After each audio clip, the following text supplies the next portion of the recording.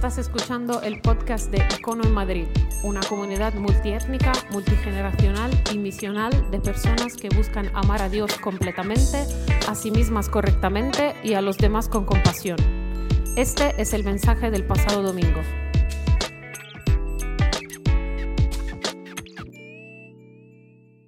Y hoy quiero que hablemos de algo que es mucho más directo hasta ahora. Es mucho más directo en cómo apunta a Jesús, porque directamente apunta a Jesús, es algo que tenemos mucho más fácil. Pero quiero que de alguna manera reflexionemos en algo que a veces es tan familiar para aquellos que nos llamamos cristianos, es tan familiar que a veces nos lo pasamos por alto y no tratamos de, o no terminamos de entender el color que de verdad tiene eso para nuestras vidas, estas verdades. Hoy vamos a hablar de una cosa, y es que es cierto que Jesús, que todo lo que Dios tiene que decirnos es Jesús mismo, y eso se ve en todo el Antiguo Testamento, en los símbolos. Se ve en las fiestas que había religiosas, se ve en la ley, se ve en los líderes que se levantan en el pueblo de Dios, pero eso se ve sobre todo en una idea, y es en la profecía. En la profecía se ve directamente cómo Dios habla acerca de Jesús. Vamos a aterrizar, y me encanta que Pablo lo haya leído, y no es coincidencia, pero tampoco lo hemos preparado, así que el Señor nos lleva ahí. Isaías 53 es donde vamos a aterrizar, así que si tienes tu Biblia, ves a Isaías 53 o háblalo en tu teléfono, Isaías 53, porque es ahí donde vamos a aterrizar y vamos a tratar de descubrir qué es lo que está pasando, ¿okay? La profecía. En el Antiguo Testamento se nos habla se da profecía acerca de Jesús. ¿Qué es la profecía? La profecía se entiende de dos maneras, ¿okay? Hay dos maneras de entender la profecía en el Antiguo Testamento. La más famosa es la que entendemos. Alguien dice algo acerca del futuro, ¿sí o no? Y eso lo entendemos todos. Y el problema de hablar de profecía en la Biblia es que hay un montón de confusión. Cuando uno habla de profecía, se le viene el nombre que se viene a la cabeza, en primer lugar, ¿cuál es? Es Nostradamus, ¿ok? Y gente como Nostradamus, ¿sí o no? Es que han hecho profecías.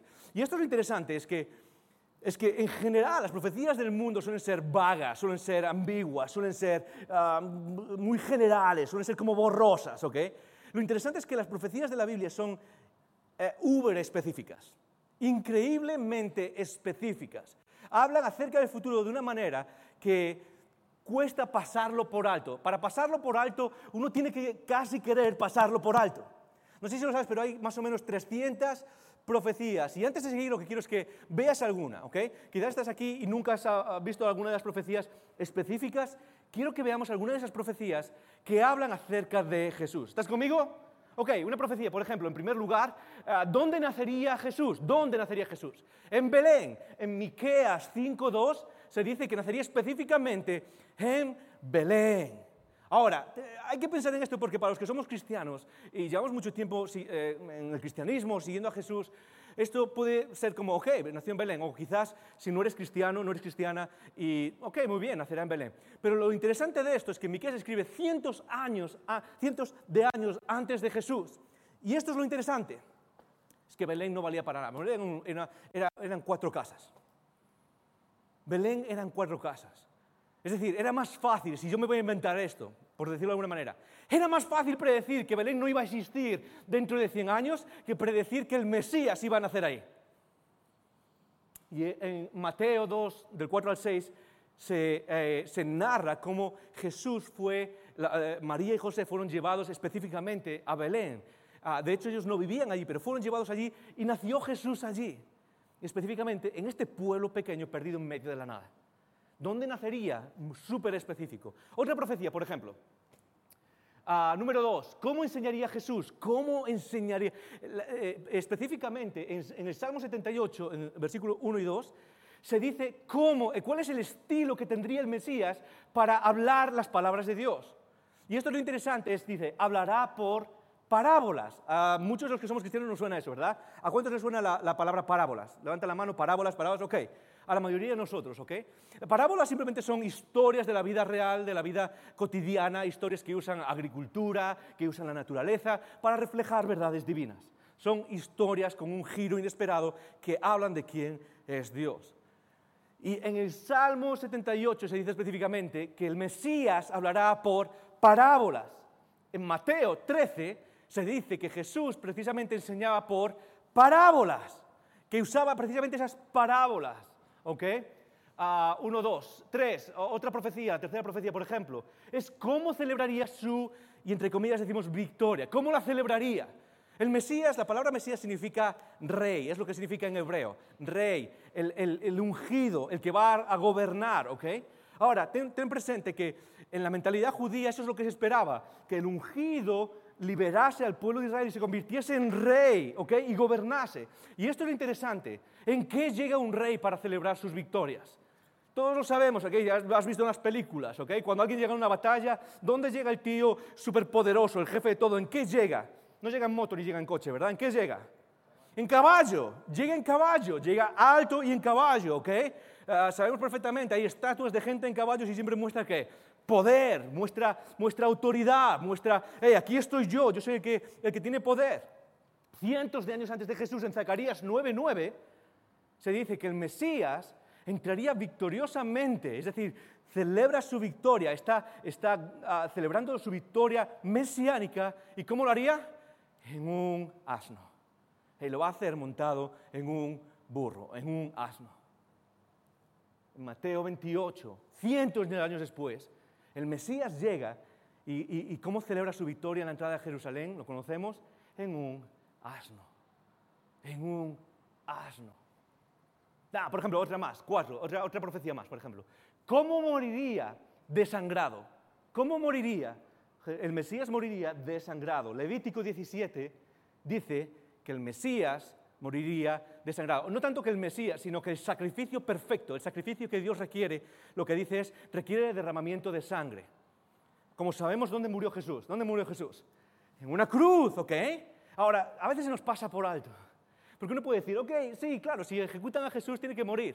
Esto es lo interesante, es que en la ley judía,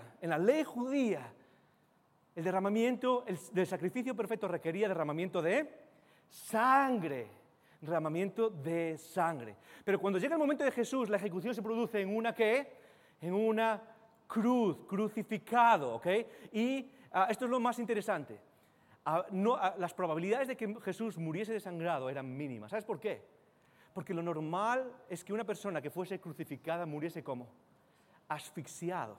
No desangrado, sino asfixiado. La persona crucificada no moría desangrada, moría por asfixia.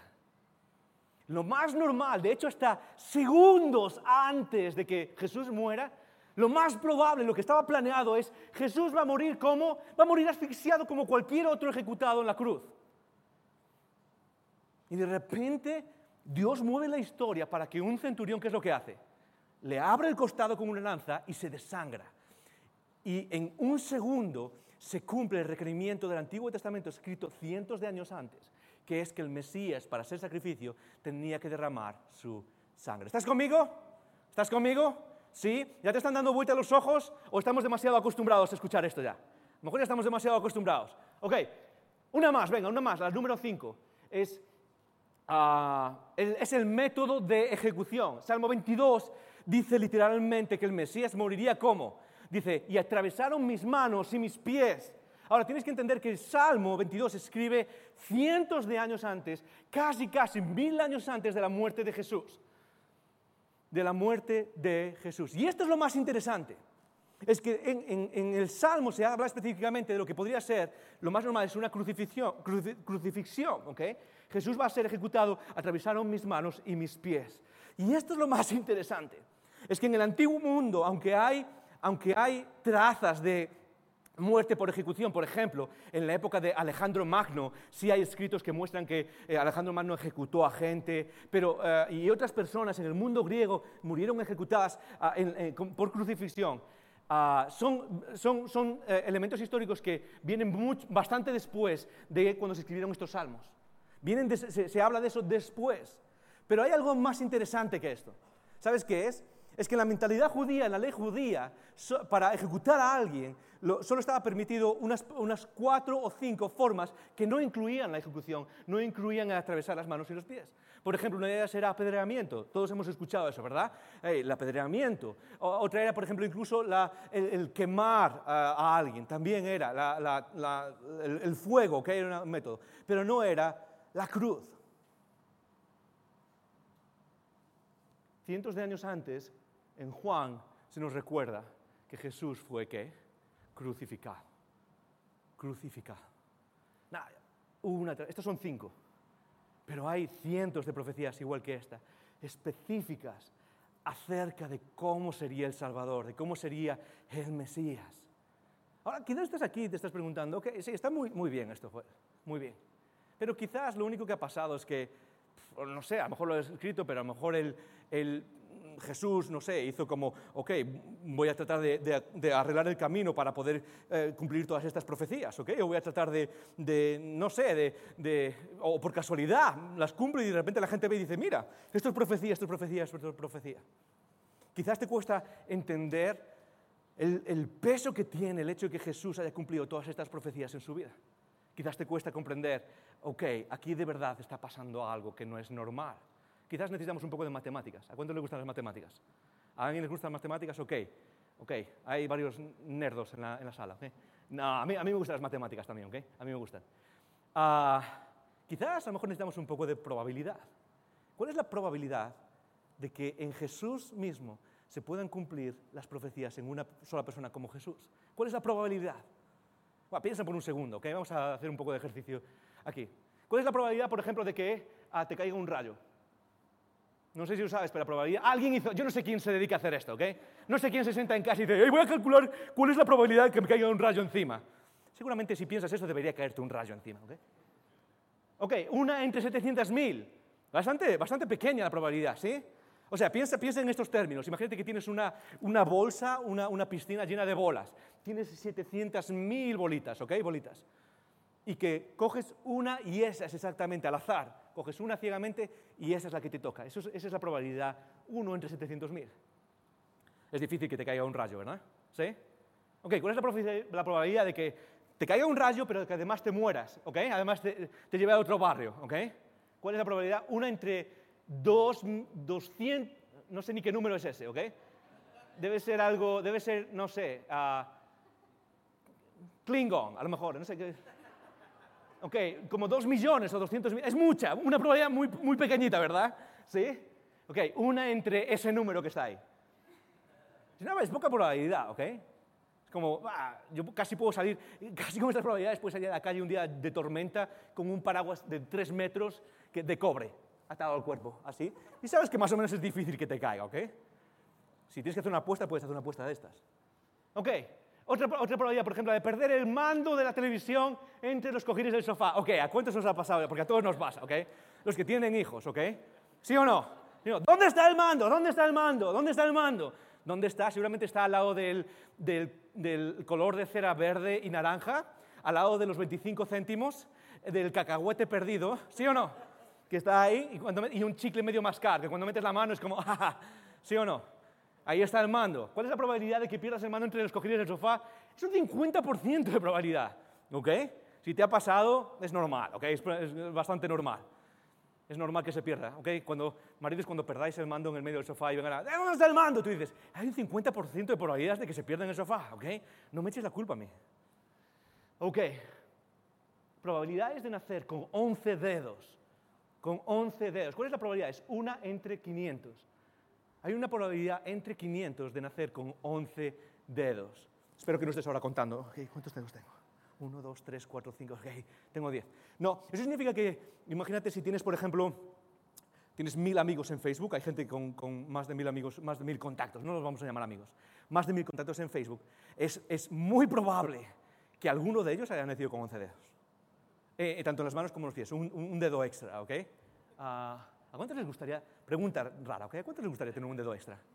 Okay, tú imaginas, estás haciendo cosas y de repente el dedo por aquí está haciendo otra cosa, y tengo que rascarme. Okay. Esto es probabilidades. La verdad es que hay cosas en la vida que son probables, pero muy pequeñas, muy pequeñas. Es decir, que te caiga un rayo encima, por ejemplo, es muy poco probable. Hay probabilidades muy pequeñas. Que te toque la lotería, aunque juegues todos los días, es muy poco probable, ¿ok? Hey, si quieres jugar, juega a la lotería. Acuérdate que tienes una iglesia, ¿ok? Cuando te toque. Pero es muy poco probable que te toque la lotería. Muy poco. Ahora, piensa un segundo en las profecías de Jesús. En el Antiguo Testamento hay más de 300 profecías. Pero hubo un estudioso que juntó un equipo de matemáticos y se llama Dr. Peter, ¿cómo se llama? Dr. Peter Stoner. Y un día él y su equipo se sentaron a calcular, ok, ¿cuál es la probabilidad de que solo 8 de estas profecías, nosotros vimos 5 y hay algo más de 300, solo 8 de estas profecías se cumplan al azar, es decir, por casualidad en una persona, se puedan juntar en una persona? Y lo que hicieron fue calcular la probabilidad de cada una de esas 8, es decir, dónde nacería, por ejemplo, nacería de una virgen, todas estas cosas. Calcularon de las 8 individualmente y luego lo multiplicas esas probabilidades, lo cual te da el resultado de cuál es la probabilidad. ¿Cuál es la probabilidad de que esto pase al azar? ¿Cuál es la probabilidad de que pase por casualidad? Solo 8 de estas 300 profecías, ¿ok? ¿Cuál es la probabilidad de que de repente pasan años y años? Pasan cientos de años, quizás ciudades ya se han ido, quizás costumbres o culturas ya han pasado, quizás ya han cambiado las cosas y de repente solo 8 de estas se cumplan al azar en una persona. Y su equipo calculó que la probabilidad de que esto pase al azar es esta. Es 1 por 10 elevado a 28. Es un 1 seguido de 28 ceros. Es una probabilidad entre ¿qué? Entre 1 seguido por 28 ceros. Ok, yo no soy matemático, yo soy de letras, ok. Pero esto es una probabilidad casi nula, casi absolutamente nula. La probabilidad de que todas estas profecías, solo 8 de ellas se cumplan en Jesús, es básicamente nula. Ok, me puedo poner un poco serio con nosotros. Porque a veces creo que como cristianos nos hemos insensibilizado a lo que tenemos delante de nosotros, a cómo Dios nos ha hablado. A veces el ser humano, una de las cosas que más hace cuando hablamos de Jesús, ¿sí o no? Corrígeme si estoy equivocado. Es pedir evidencias, ¿sí? Es como, hey, quiero evidencias de que Jesús es quien dice ser, ¿sí o no? Yo no sé tú, pero yo no soy la persona más crédula del mundo, soy bastante escéptico acerca de todo. Me pienso las cosas 10 veces. Y para los que me conocen saben que soy bastante desconfiado. Pero cuando yo veo algo como esto, quizás no salto en el vagón de, sí, Jesús es increíble. Pero algo tiene que hacer conexión aquí dentro de nuestro cerebro y pensar, aquí está pasando algo que no es normal. Aquí está pasando algo que no es normal. Porque Dios, de alguna manera, a lo largo de la historia, empieza a hablar y nos empieza a dar detalles de aquel que vendrá para salvarnos. Y si no hacen nada más en nosotros, si no hacen nada más en ti, lo que debería hacernos es decir, ok, Dios, ¿qué está pasando? ¿Qué está pasando? No dejes que me insensibilice a todo esto, porque parece que Dios nos está hablando directamente, que nos está dando todo lo que puede darnos para que podamos creer de manera libre y voluntaria, y a veces vemos estas cosas y nos quedamos como, está bien, ¿cuántos ceros hay ahí? Una de las cosas que más nos matan como cristianos no es tanto tener que tener todas las respuestas, a veces es nuestra apatía en cuanto a lo que Dios nos dice, y cómo Dios nos toca, y cómo Dios nos habla. Déjame preguntártelo otra vez, ¿ya te han dado vueltas los ojos al ver esto? Ya le has estado dando vueltas wow, esta persona, este Jesús, algo está pasando aquí. Porque lo cierto es que esto no se cumple en ninguna otra parte de la historia. Sí, la idea de profecías es muy popular, ¿sí o no? Nostradamus y otros muchos por ahí. Sí, la idea de profecías es muy popular, pero lo concreto de esas profecías, lo específico y cómo se cumplen y la probabilidad de que todo esto pase por azar y que alguien mencione una ciudad ahí perdida y que de repente sea la ciudad que es parte del cumplimiento de esa profecía y todas estas cosas es mínimo, no se repite en ningún otro lugar, en ningún otro lugar. ¿Has escuchado? ¿Cuántos habéis escuchado de Buda? El Buda, ¿sí? Hemos escuchado del Buda. ¿Sabes que no hay profecías acerca de él? Él es una persona que trata de profetizar. De hecho, hay estudiosos que dicen que hay una parte donde el Buda profetiza acerca de Jesús mismo. ¿Habéis escuchado acerca de Muhammad o de Mahoma? ¿Sí o no? ¿Cuántos habéis escuchado acerca de él? No hay profecías. No hay. Y es como que Dios nos está apuntando el camino Y nos está diciendo, ok, aquí hay algo más, hay algo mucho más increíble de lo que podamos imaginarnos. Piensen en esto por un segundo. ¿Por qué? Porque si tenemos a un Dios que puede hablarnos de esta manera y puede cumplir las profecías de esta manera, piensa un segundo acerca de tu futuro. Piensa un segundo acerca del futuro que te espera y acerca de las dudas que tú y yo tenemos constantemente acerca de ese futuro. Ok, piensa por un segundo, ¿quién no ha pensado qué pasará cuando me muera? ¿Sí o no? Ok, yo lo voy a hacer primero, yo levanto la mano porque me lo pregunto cada 2 semanas, me sale ¿qué pasará cuando me muera? ¿Alguien más se hace esa pregunta? ¿Qué pasará cuando me muera? ¿Qué hay de verdad después? De verdad tenemos voy a usar un lenguaje un poco fuerte, ¿ok? Porque de verdad tenemos el derecho a dudar. Después de ver todo esto, de verdad tenemos el derecho a dudar. De verdad tenemos el derecho, y por supuesto que lo tenemos, Dios nos lo ha dado, pero de verdad, lógicamente, como seres racionales, tenemos el derecho a ver a esto, lo que Dios está haciendo con la profecía, y pensar, no sé si Dios va a cumplir lo que Él dice. No sé si el futuro que Él me prometió es, no sé. Tengo que mantener las cartas bien tapadas en mi vida y controlar qué es lo que está pasando. Es increíble pensar cómo Dios habla en medio de la profecía. ¿Alguna vez te has preguntado por qué Dios da profecía? Es parte de su amor. Porque Dios podría haber hecho lo mismo en la historia, podría haber mandado a Jesús sin ningún tipo de profecía. Dios podría haber hecho exactamente lo mismo que hizo sin ningún tipo de profecía. Ok, vamos quizás al pasaje más famoso de la profecía sobre Jesús, Isaías 53. Y lo único que quiero es sumergirnos un rato en esa profecía y de alguna manera poder descubrir lo que quizás a veces se nos ha pasado por alto. ¿Estás conmigo? ¡Wow! Okay. ¿Estás conmigo? Sí. Muy bien, gracias por ayudarme. Okay. Isaías 53, ok. Por 51 capítulos, Isaías, ¿sabes qué es lo que ha estado haciendo?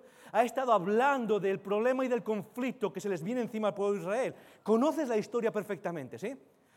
Isaías, de los primeros 50 capítulos, habla primero sobre Asiria. Asiria es una nación poderosa, increíble, es la más poderosa que viene y va a conquistar. Después habla sobre Babilonia, habla sobre el juicio a Israel y habla sobre el juicio al mundo entero, a las naciones, ¿ok?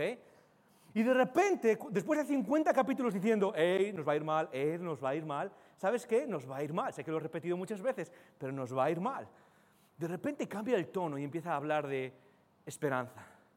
Y yo me imagino, tienes que pensar en esto un segundo. Las personas que están leyendo esto, que están escuchando, porque es un poema que Isaías grita para prevenir a la gente y para hacer que la gente despierte de lo que va a pasar, de repente empieza a hablar de esperanza. Y yo me imagino a la gente que sabe qué es lo que viene, sus familias van a ser rotas, familiares asesinados o ejecutados, casas destrozadas, toda tu vida hecho un asco, no sabes qué vas a hacer, no sabes si irte, esta es la tierra que Dios nos ha dado, esa tierra prometida, hey Dios, ¿qué está pasando? ¿Por qué pasa esto? Y de repente en medio de todo ese caos mental, en medio de toda esa duda, en medio de todo ese llanto, en medio de toda esa sin razón, Isaías viene y dice, ahora os voy a dar algo de esperanza. Pero quiero que lo leas conmigo con estos ojos. La esperanza que da Isaías, aunque para ti y para mí, unos 3.000 años después casi, 2.700 años después, hoy la leemos como, es cierto, habla de Jesús. Quiero que te pongas conmigo en una situación. Es que lo cierto es que no tenía ningún sentido. La esperanza que iba a dar Isaías no tiene ningún sentido. Versículo 2 del capítulo 53 dice así.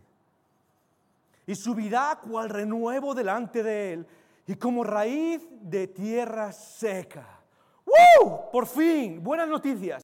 Todo el mundo entiende, incluso si no vives en una cultura agrícola, todo el mundo entiende lo que está hablando. Hey, hay un renuevo, algo bueno va a salir, algo que crece como una flor y crece en una flor donde parecía que no había nada. Hey, esa es la esperanza que estábamos esperando. Seguramente viene alguien a salvarnos, seguramente viene un rey a salvarnos. Hey, Isaías, en unos capítulos antes tú has dicho que no podemos asociarnos con Egipto. Esa era la tentación de Israel, era asociarse con Egipto para vencer a Asiria Asiria y a Babilonia. Y Isaías les dice, no, la solución no viene de asociarte con alguien en el mundo, viene de volver a Dios. Y ahora están leyendo esto y, hey, subirá cual renuevo y como raíz de tierra seca. Y yo me imagino a la gente pensando, de verdad por fin va a venir alguien a sacarnos de todo esto. Seguramente es un guerrero poderoso, seguramente es alguien que tiene poder para un ejército grande. Y de repente sigue diciendo, tengo que deciros algo, ¿ok? No hay parecer en él ni hermosura. Le veremos, más sin atractivo le desearemos. ¿De qué estás hablando, Isaías? ¿De qué estás hablando? O sea, ¿va a venir alguien? ¿Vamos a hacer un sacrificio? ¿De qué estás hablando? Viene sin atractivo para que le deseemos. No, normalmente cuando buscas a un Salvador, lo hemos hablado antes, ¿qué es lo que haces? Buscas al mejor, ¿sí o no? Cuando estás, no sé si os ha pasado a vosotros, a mí me ha pasado, ¿cuántos jugabais al fútbol cuando erais pequeños? ¿Os acordáis de capitán de uno y capitán de otro? ¿Os acordáis de aquellos? ¿Sí? Yo no sé vosotros, yo era siempre el último al que pillaban. Es como, ni mi forma de pelota de fútbol redonda les llamaba la atención para, no sé. Pero ¿a quién elegía cuando era el capitán? Yo nunca fui capitán de uno ni del otro, ni siquiera capitán de los que llevaban el agua era. Pero ¿a quién llamabas normalmente, si te tocaba? Al mejor, ok, aquí está, el mejor, voy a llamar al que es el mejor, al que se ve mejor, al que es más alto quizás, ¿sí o no? Isaías está diciendo, no, sí viene un renuevo, viene esperanza, pero tienes que saber que no hay nada en el especial en apariencia, nada.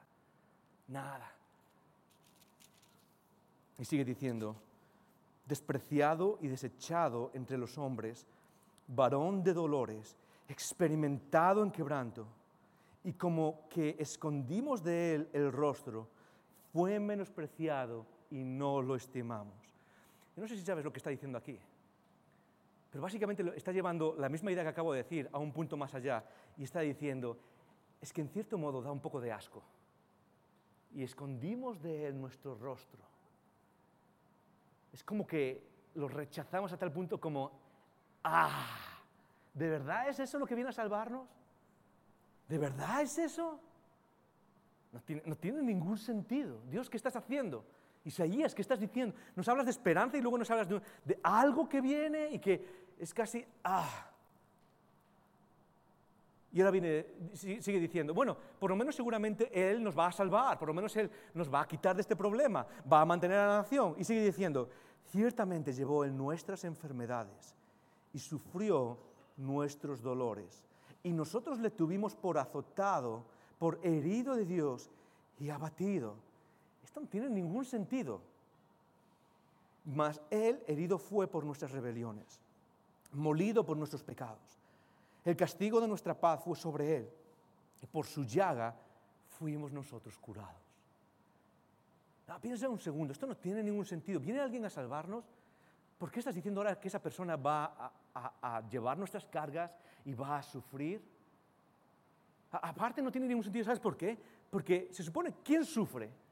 Sufre el que ha cometido el error, ¿sí o no? Sufre la persona que ha cometido el error. ¿Quién ha cometido el error? El pueblo de Israel. Y de repente están aquí estas personas tratando de ver, ¿de qué estás hablando? ¿Viene una persona y Él va a sufrir nuestras cargas? No tiene ningún sentido. No tiene ningún sentido. Le tuvimos por azotado de Dios, por herido de Dios. Y fíjate en las palabras son muy importantes, porque no está diciendo Isaías literalmente que Dios castigó a Jesús por nosotros. Lo que está diciendo es muy importante, está diciendo, hey, pensamos que Dios lo estaba castigando por nosotros, pero en realidad, va a decir después, el castigo que le vino a Él, vino de nosotros. Nosotros fuimos quienes castigamos al Mesías. Nosotros fuimos quienes condenamos al Mesías. O como dice Pedro, en Hechos después, dice, hey, les dice a los judíos en su primer mensaje, y vosotros matasteis al Mesías por vuestro afán de supervivencia, por vuestro afán de control, por no escuchar a Dios, viene el castigo. No es Dios quien impone el castigo en Jesús, somos nosotros. Es mi culpa, es nuestra culpa. ¿Estás conmigo? Es nuestra culpa, nuestro pecado. Ahora quiero que eso cuaje en ti, quiero que eso cuaje en nosotros, para poder entender que no tiene sentido de lo que está diciendo Isaías. Sigue diciendo, todos nosotros nos descarriamos como ovejas. Cada cual se apartó de su camino, mas Jehová cargó en él el pecado de todos nosotros. Ok, lo tengo, Isaías, lo tengo. Entonces, él vino, aunque no tenía nada especial en apariencia, y él sufrió. Ok, pero por lo menos después de su sufrimiento seguramente protestó, y seguramente les dijo, hey, estáis haciendo algo mal, y seguramente condenó al mundo, y seguramente les dejó claro que todo iba a cambiar, y seguramente les explicó, hey, esto no puede seguir así. E Isaías sigue diciendo, angustiado él y afligido, no abrió su boca. ¿Qué? No abrió su boca. No dijo nada. Como cordero fue llevado al matadero y como oveja delante de sus trasquiladores, enmudeció. Y vuelve a repetir, no abrió su boca.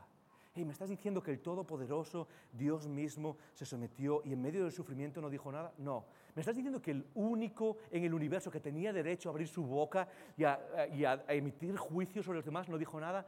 No dijo nada. Y esto es un ejemplo para ti y para mí cuando vemos a otras personas. Porque muchas veces lo que necesitamos es guardar silencio. Si aquel que tenía derecho a emitir juicio no lo hizo, hey, ¿cuál crees que es el ejemplo para ti y para mí? Sigue diciendo, por cárcel y por juicio fue quitado, y su generación, ¿quién la contará? Porque fue cortado de la tierra de los vivientes, es decir, fue ejecutado, y por la rebelión de mi pueblo fue herido. Otra vez, es la rebelión la que ejecuta a Jesús. Y se dispuso con los impíos su sepultura. Esto es algo súper interesante lo que está diciendo esta profecía. ¿Sabes por qué? Porque está hablando, luego, cientos de años después, el Evangelio describe cómo Jesús fue crucificado ¿entre quién? ¿Entre quién? Lo sabes perfectamente. ¿Entre quién? ¿Entre dos qué? Entre dos ladrones. Es muy interesante porque la palabra literal en griego, más que ladrones, significa realmente personas que hacen la revolución, revolucionarios. Es lo que significa. Personas que levantan al pueblo para cierta revolución. Y lo interesante es que cuando uno entiende eso, entiende que en la cruz, en el monte, había 3 cruces con 3 revolucionarios. Pero había una diferencia fundamental entre los 3 revolucionarios. ¿Sabes cuál es? 2 de ellos eligieron la violencia.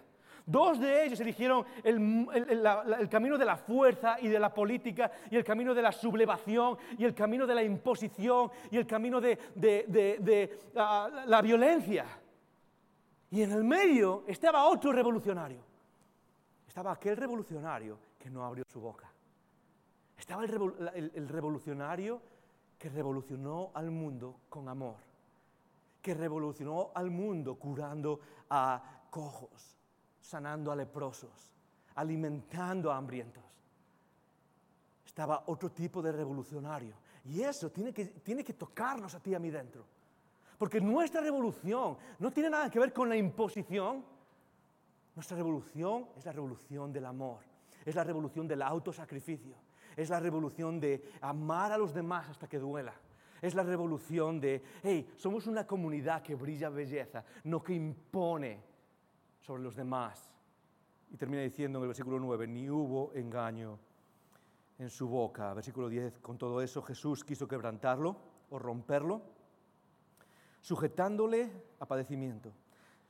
Cuando haya puesto su vida en expiación por el pecado, verá linaje, es decir, verá descendencia. ¿Alguna vez te has preguntado, hey, ¿Jesús tuvo hijos? Hay gente que no sé si ¿habéis escuchado del Código Da Vinci? ¿Habéis leído la película? ¿Habéis visto la película? ¿Habéis leído el libro, verdad? Yo me acuerdo cuando salió, estaba viviendo aquí en Madrid hace un montón de años antes de irme a Estados Unidos, y me acuerdo que estaba estudiando y bajaba al metro y era imposible no ver a 15 personas en un vagón con el Código Da Vinci. Era una plaga, ¿ok? En el Código Da Vinci básicamente se dice que Jesús se casó con María y tuvo hijos. De lo que está hablando aquí es algo muy distinto. Jesús tuvo una descendencia. ¿Sabes cuál es? Es tú, soy yo. 2000 años después, esta profecía se está cumpliendo aquí, en esta sala, con la descendencia de los que por fe están en Cristo. ¿Puedes pensar en el peso de todo esto por un segundo? Y en expiación por el pecado verá linaje, vivirá por largos días, y la voluntad de Jehová será en su mano prosperada. Ok, voy a resumir todo esto. ¿Cómo habla todo esto de Jesús? Muy fácil. Vamos a ver. En primer lugar, el sufrimiento de Jesús es por nosotros. El sufrimiento de Jesús es por nosotros. No es por Él mismo y ni es de Dios, es por nosotros. En segundo lugar, Jesús era perfecto, sin pecado. Él era perfecto y solo fue su perfección la que hizo que pudiese morir por ti y por mí. En tercer lugar, su muerte justifica a muchos. Esa palabra es súper importante. Es la justificación. Es decir, la salvación no solo tiene que ver conmigo aquí dentro. No, la salvación de la que hablamos los cristianos no solo tiene que ver, ok, ahora me siento muy bien aquí dentro, me siento súper bien y Dios me da paz interna y puedo luchar contra los problemas que vienen en la vida. La salvación tiene que ver sobre todo con el lugar que ocupas en relación a Dios. El pecado lo que hace es destrozar o incumplir las leyes universales que Dios puso para nuestra existencia. Y eso lo que hace es levantar una condena sobre nosotros. Y lo que hace Jesús cuando viene Él no es simplemente ganar una batalla o librarnos de los asirios o de los babilonios. Lo que hace es colocarnos en el lugar indicado en nuestra relación con Dios. Ahora puedo tener una relación con Dios. Ahora puedo acercarme a Dios. Ahora puedo disfrutar de mi relación con mi Padre, mi Creador. La salvación no es solo personal, es mucho más relacional. Es relacional. El efecto personal de la salvación viene cuando entramos en ese aspecto relacional con Dios. Por eso es tan importante buscar su presencia constantemente, porque eso es lo que transforma quiénes somos por dentro. En cuarto lugar, ok, ¿qué es lo que dice Jesús? Este fue el plan de Dios para salvarnos siempre, pero no solo eso. En quinto lugar, fue elección voluntaria de Jesús. Fue elección voluntaria de Jesús. Y la última es la más importante, la que quiero que de verdad nos toque.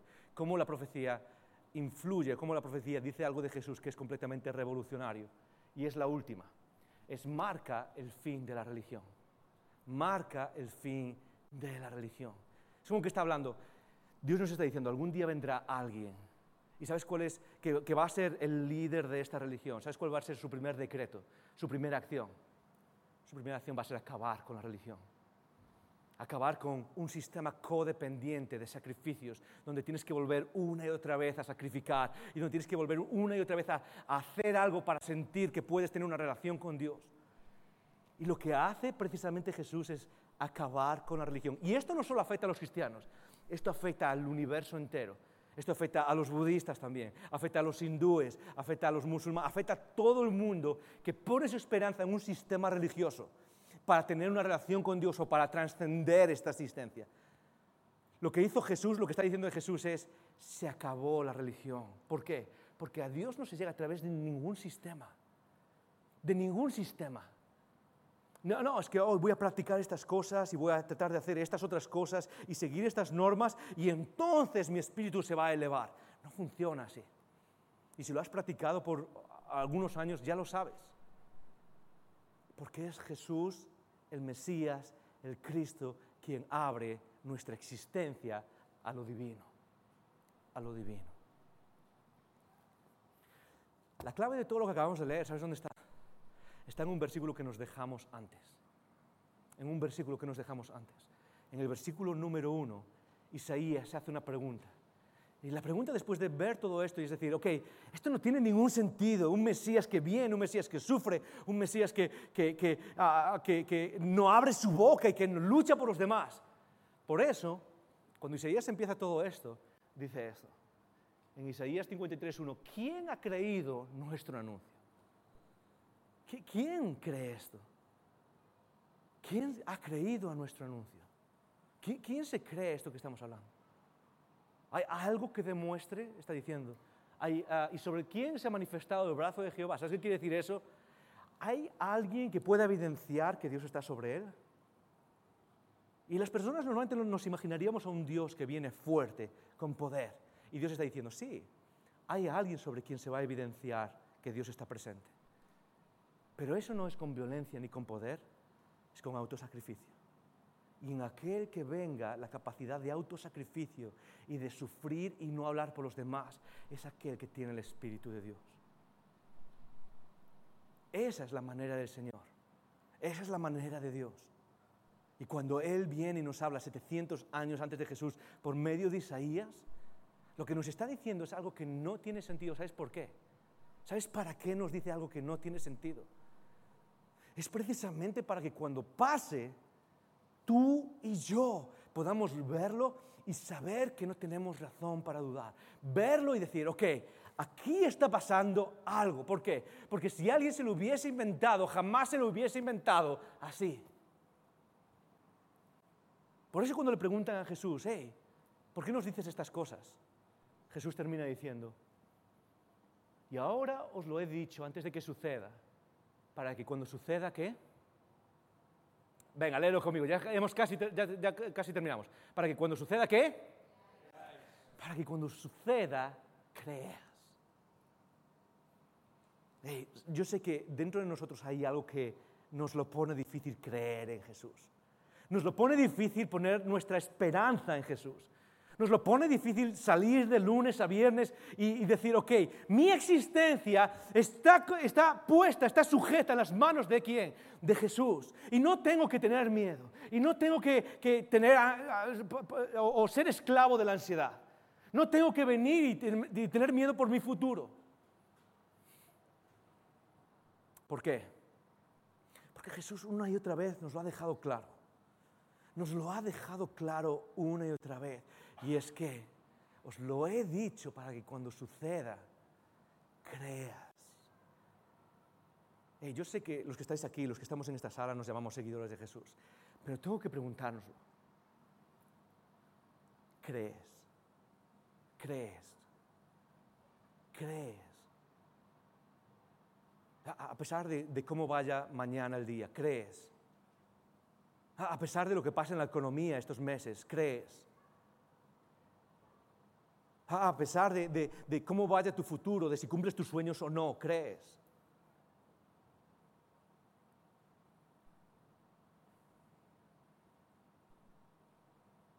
A pesar de que las cosas no vuelvan a ir jamás como esperabas, ¿crees?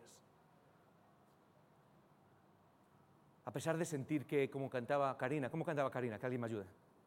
Cualquier tiempo pasado, ¿qué? Fue mejor. ¿No era Karina quien lo cantaba?